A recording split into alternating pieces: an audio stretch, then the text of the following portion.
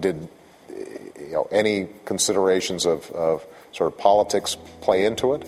We want to get this thing passed, and we think that speed is important. We want to do it right. We want to do it carefully, but we don't want to tilt at windmills. We want to make sure that we're getting the best possible regulatory framework in place so that we're not repeating the mistakes of the past.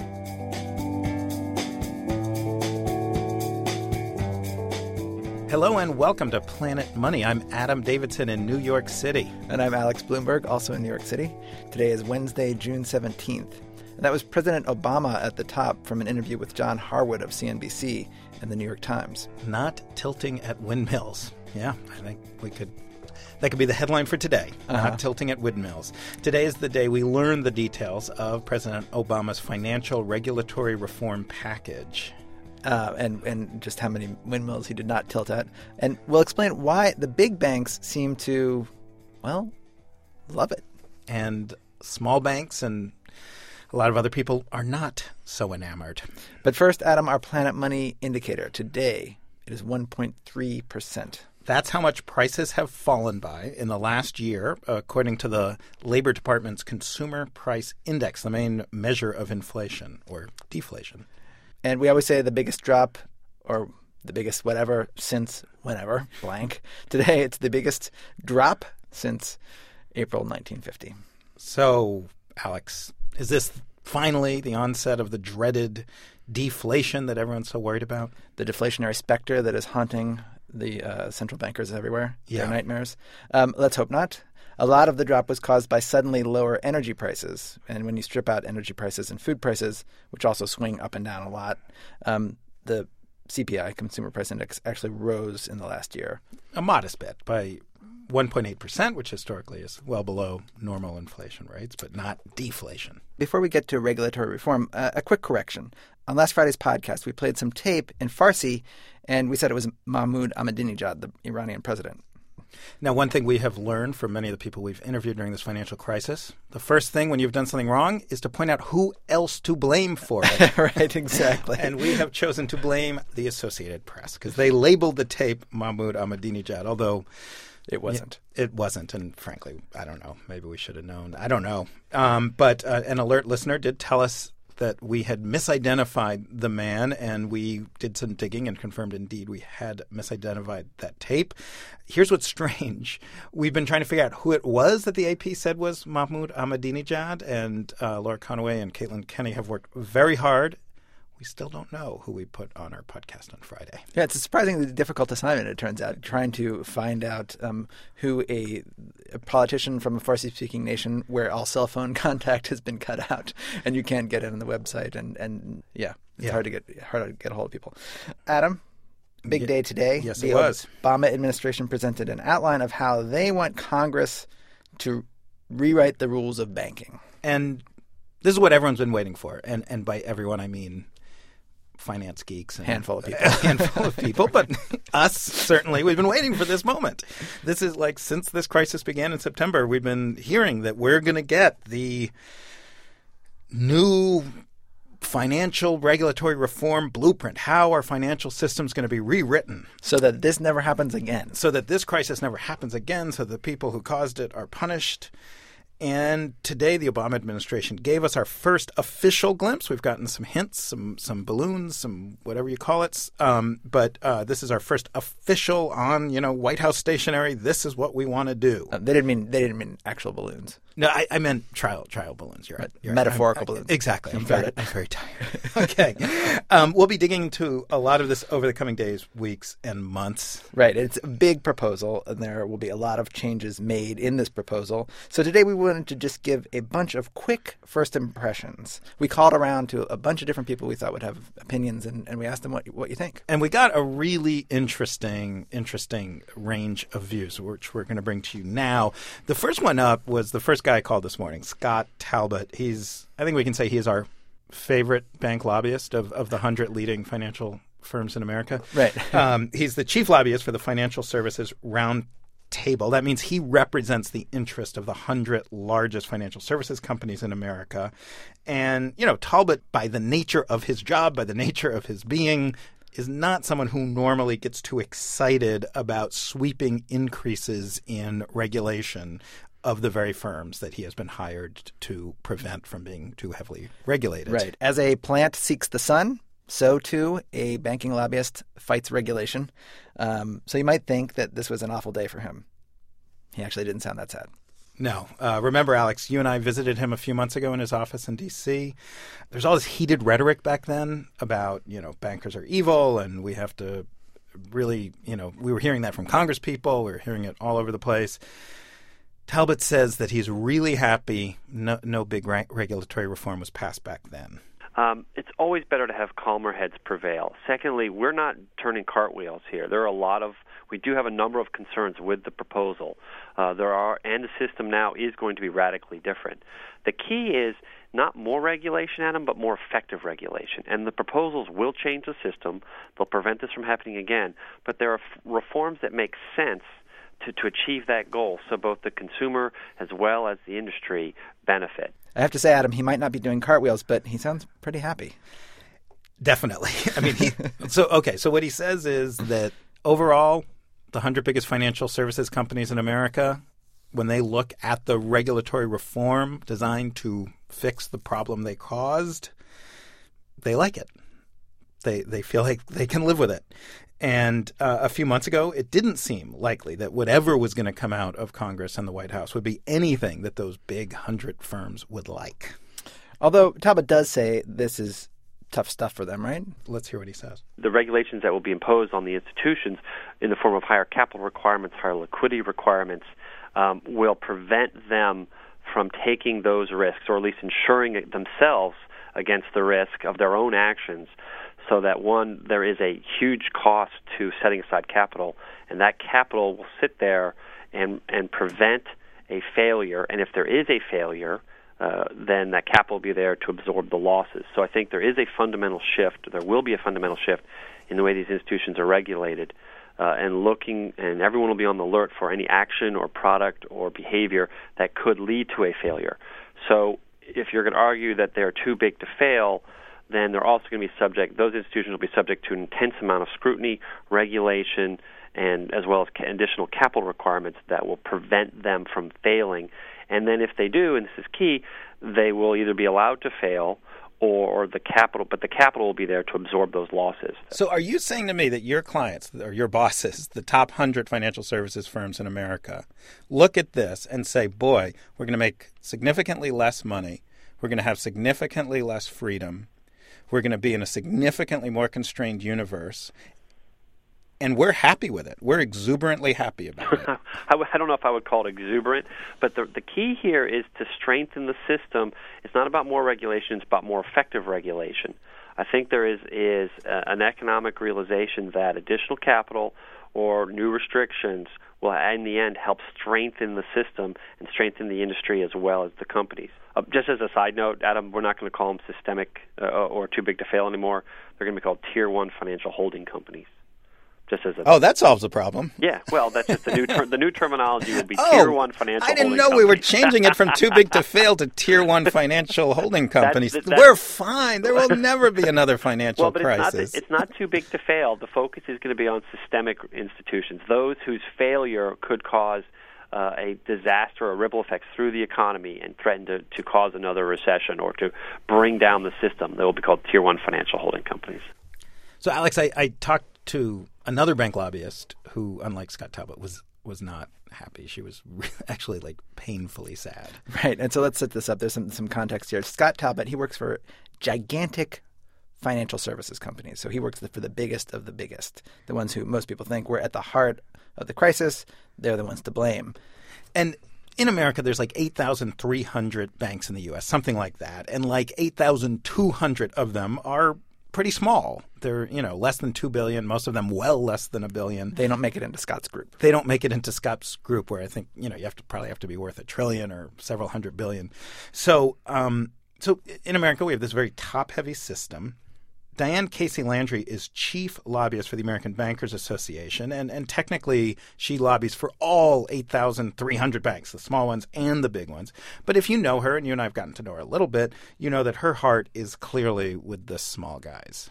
This is a crisis that was created by both large institutions and institutions outside of the banking sector, outside of the regulated banking sector. And the solution that is being proposed is one that will damage and harm the thousands of community banks out there that never made a single toxic subprime mortgage or did anything wrong, and in fact, if anything, stepped in to fill the void when the large institutions pulled out of the market. And so this proposal really targets the smaller institutions and really will cause a lot of problems for them and threaten their ability to go forward. To me, Casey Landry just sounded so sad the whole time I talked to her. She's saying, like, her buddies, the small bankers, they did everything right. They didn't get too far into the bubble. They were prudent then. They were responsible now. They didn't get into these fancy derivatives. They never touched a CDS. They didn't, create structured offshore investment vehicles or anything like that. She says they should be rewarded now, not punished. And she says that these new rules are going to force a lot of those good, hardworking small banks to shut down.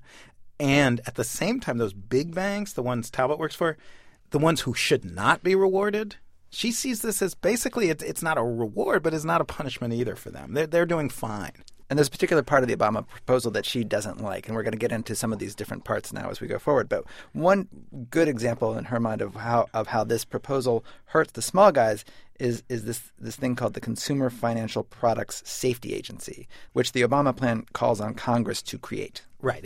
And at first blush, you can look at that and say, sure, that's great. No brainer. We got the Consumer Product Safety Commission. They make sure you can't sell a toaster that'll burn down your house. So here's the financial products equivalent. They'll make sure you can't buy a mortgage that will force you to lose your house. Right, exactly. Right. The agency would cover products created by everyone from Wall Street hedge funds to sleazy mortgage brokers to the small community bank down your block. They would all be sort of regulated under this agency. So we hear that and we might think, oh, safety. She hears that. She starts counting up the dollars. So she looks at that and says, new agency. That means every bank has to hire new lawyers to deal with the agency. They have to hire new compliance officers. They have to overhaul their accounting procedures. And she says that might make sense for big banks that caused the crisis and who can spread the costs around a lot of businesses. But these small banks, most of them only make a few $100,000 or less a year in profit.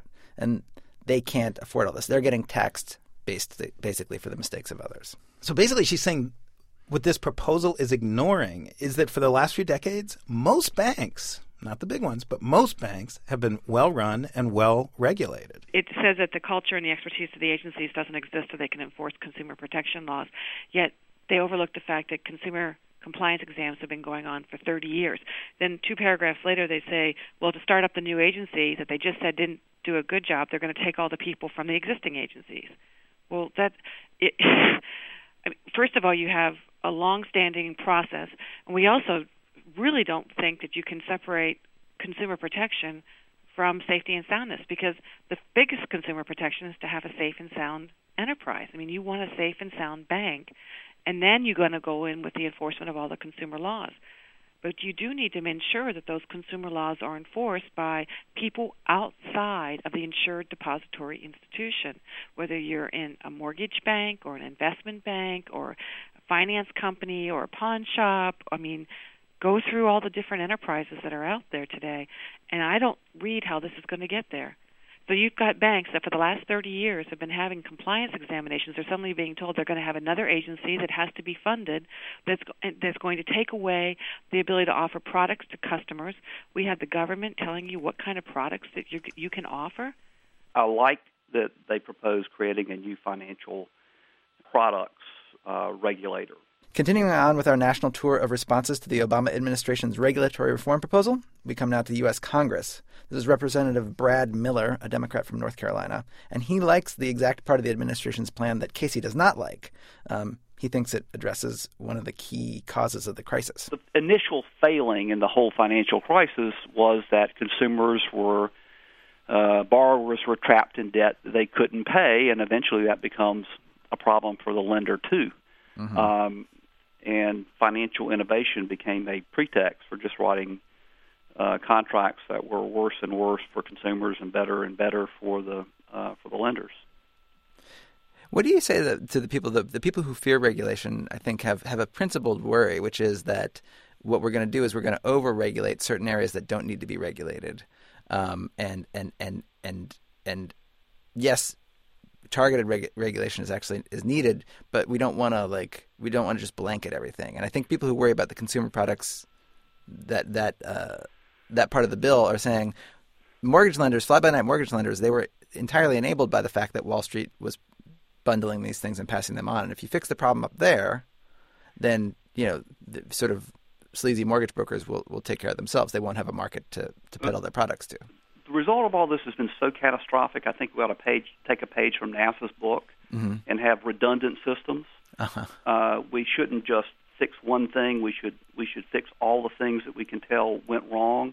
And certainly at the front end, the debt that borrowers got trapped in that they couldn't pay, that was undoubtedly part of the problem, and that has to be fixed.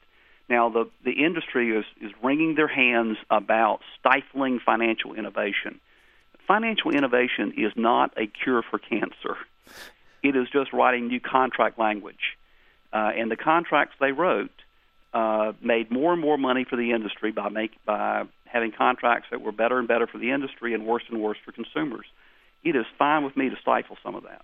So, Adam, let's hang out in Congress for another second, because I talked to another representative, Republican John Campbell of California, and he brought up another concern that we've heard from people, and this is about a second sort of element of the Obama proposal. It's this idea of a systemic risk regulator. So the big idea is none of the regulators saw this coming, in part because they weren't looking for the systemic problem, because there was no systemic risk regulator. They weren't looking at the whole system, basically. Yeah. Each regulator was either looking at the little corner they regulated, the banks they regulated, or the insurance companies. Or the product they regulated. They weren't looking at the system as a whole.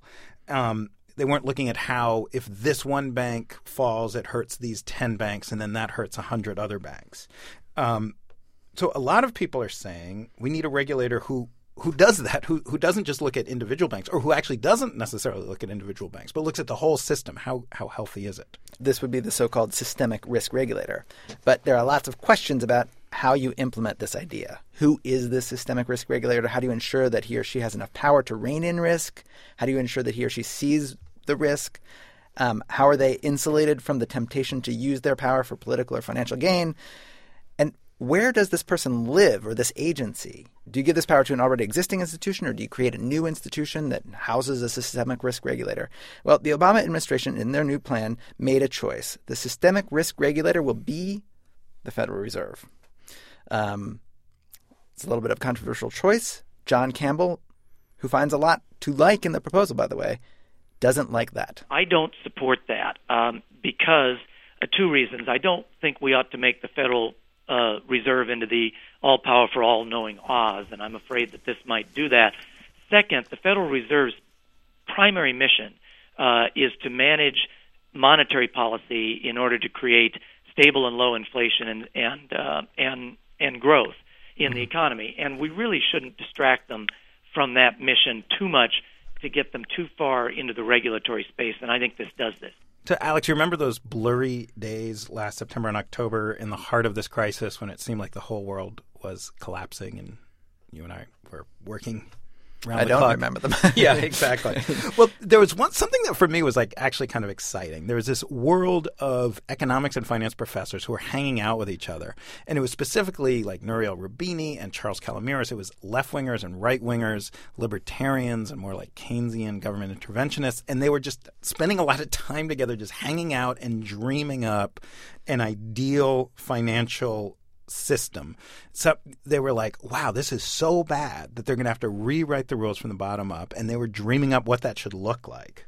It was kind of actually an exciting time if you're one of these people. It seemed like maybe, just maybe, we would actually have fundamental reform of how our economic system works, because there's all these built-in inefficiencies where regulation has been layered on top of regulation, which has been it's a system that nobody would design from the ground up, basically. And so this is what they're saying is here's our chance to design it from the ground up. It doesn't have to be partisan. It would be sort of just based on fundamentals, technocratic, solid. So Charles Calomiris, who's at Columbia University, I called him to see, all right, you guys dream big. Now here's the reality. What do you think? I'd have to say that this is a big disappointment. Charles Calomiris is a real libertarian, and his complaint here is that this is too little regulation. It goes too easy on the banks. Wow. That's so strange that you have somebody who's known as a left-wing liberal president coming out with a proposal that the libertarian is saying doesn't have enough regulation in it. But, he does say there's too little in some parts, but there's too much in other parts. There's too much regulation in other parts. Right, and he hasn't suddenly found a love affair with regulation, I should note. So Calomiris, when I was talking to him, he listed the core causes of this crisis, and he said this proposal just doesn't address too many of the core causes. The basic issue has been forget which regulatory agency has what job or what power. The problem has been that the banks were able to take on huge amounts of risk and hide that risk from their investors and from the government. Right, and he says if this is all implemented, they'll still be able to do that. Up to this point, I'd sort of given Summers and Geithner kind of a B+ in what they were saying and doing, and I haven't written them off yet. But this white paper is, despite some good ideas, is a highly politicized document, very selective in its diagnosis. Solutions are typically poorly conceived, and it's horribly written. So I have to say, I think we can do a lot better than this, and we will do a lot better than this. I'm surprised that it's an obviously rushed job, and I'm surprised that they produced it this way. I think it's embarrassing. Clearly, a lot of viewpoints out there, and this is just the initial proposal. Congress now has to take this and turn it into an actual bill that people can vote on. The House Financial Services Committee, upon which Brad Miller and John Campbell, who you heard from earlier, both serve, will be one of the committees in Congress taking the lead on that. One phrase that I think you'll hear constantly, I've already said it, I think 24 times today, the devil will be in the details. The devil is in the details, and there is going to be a lot of money spent trying to influence those details, a lot of devilish cash out there. Right. And I talked to Brad Miller about this intense lobbying effort that's going to be focused on this legislation. And he said that on the one hand, the public is very upset at what happened, so there's perhaps more political will to change things than there would be in the past. But on the other hand, the issues being debated, derivatives and systemic risk and capital and leverage ratios, they're just so arcane. But it is going to be very hard to tell from some distance whether we really did something that was cosmetic or something that really was a fix. And that is where the power of the industry is going to play a huge role, and it's going to be, again, talking points on cable television. What to believe. This is, it's going to be very hard for the American people to tell. Mm-hmm. Right. So, like, what is actually reform and what just looks like a reform? Yeah, I'm sure that that there will be plenty of members who say, well, this will do enough. This little thing will do enough, and other members will say no. That probably like me, for instance, will say no. That's not nearly enough. We need to go much further than that, and it's going to be very hard to tell from a distance what's really what the debate is really about. Mm-hmm. It's going to be a very complicated debate. So we'll keep digging and trying to make sense of this for you. It's going to be a very busy few months in Congress. Yeah, Alex, and just one final note today. At Planet Money, our core area of focus is economics, and today feels much more about politics than economics. This proposal is clearly not anybody's ideal economic system, not even President Obama, who proposed it. I mean, he said so himself. But, in the real world, this is a lot of times where economic policy is implemented in the political process, this ugly political process. And depending on your perspective, it's either disgusting sort of sausage making or it's the democratic process at work. That's all for today. We'll have lots of updates and analysis on the regulatory reform and other things at our blog, npr.org/money. I'm Adam Davidson. And I'm Alex Blumberg. Thank you for listening.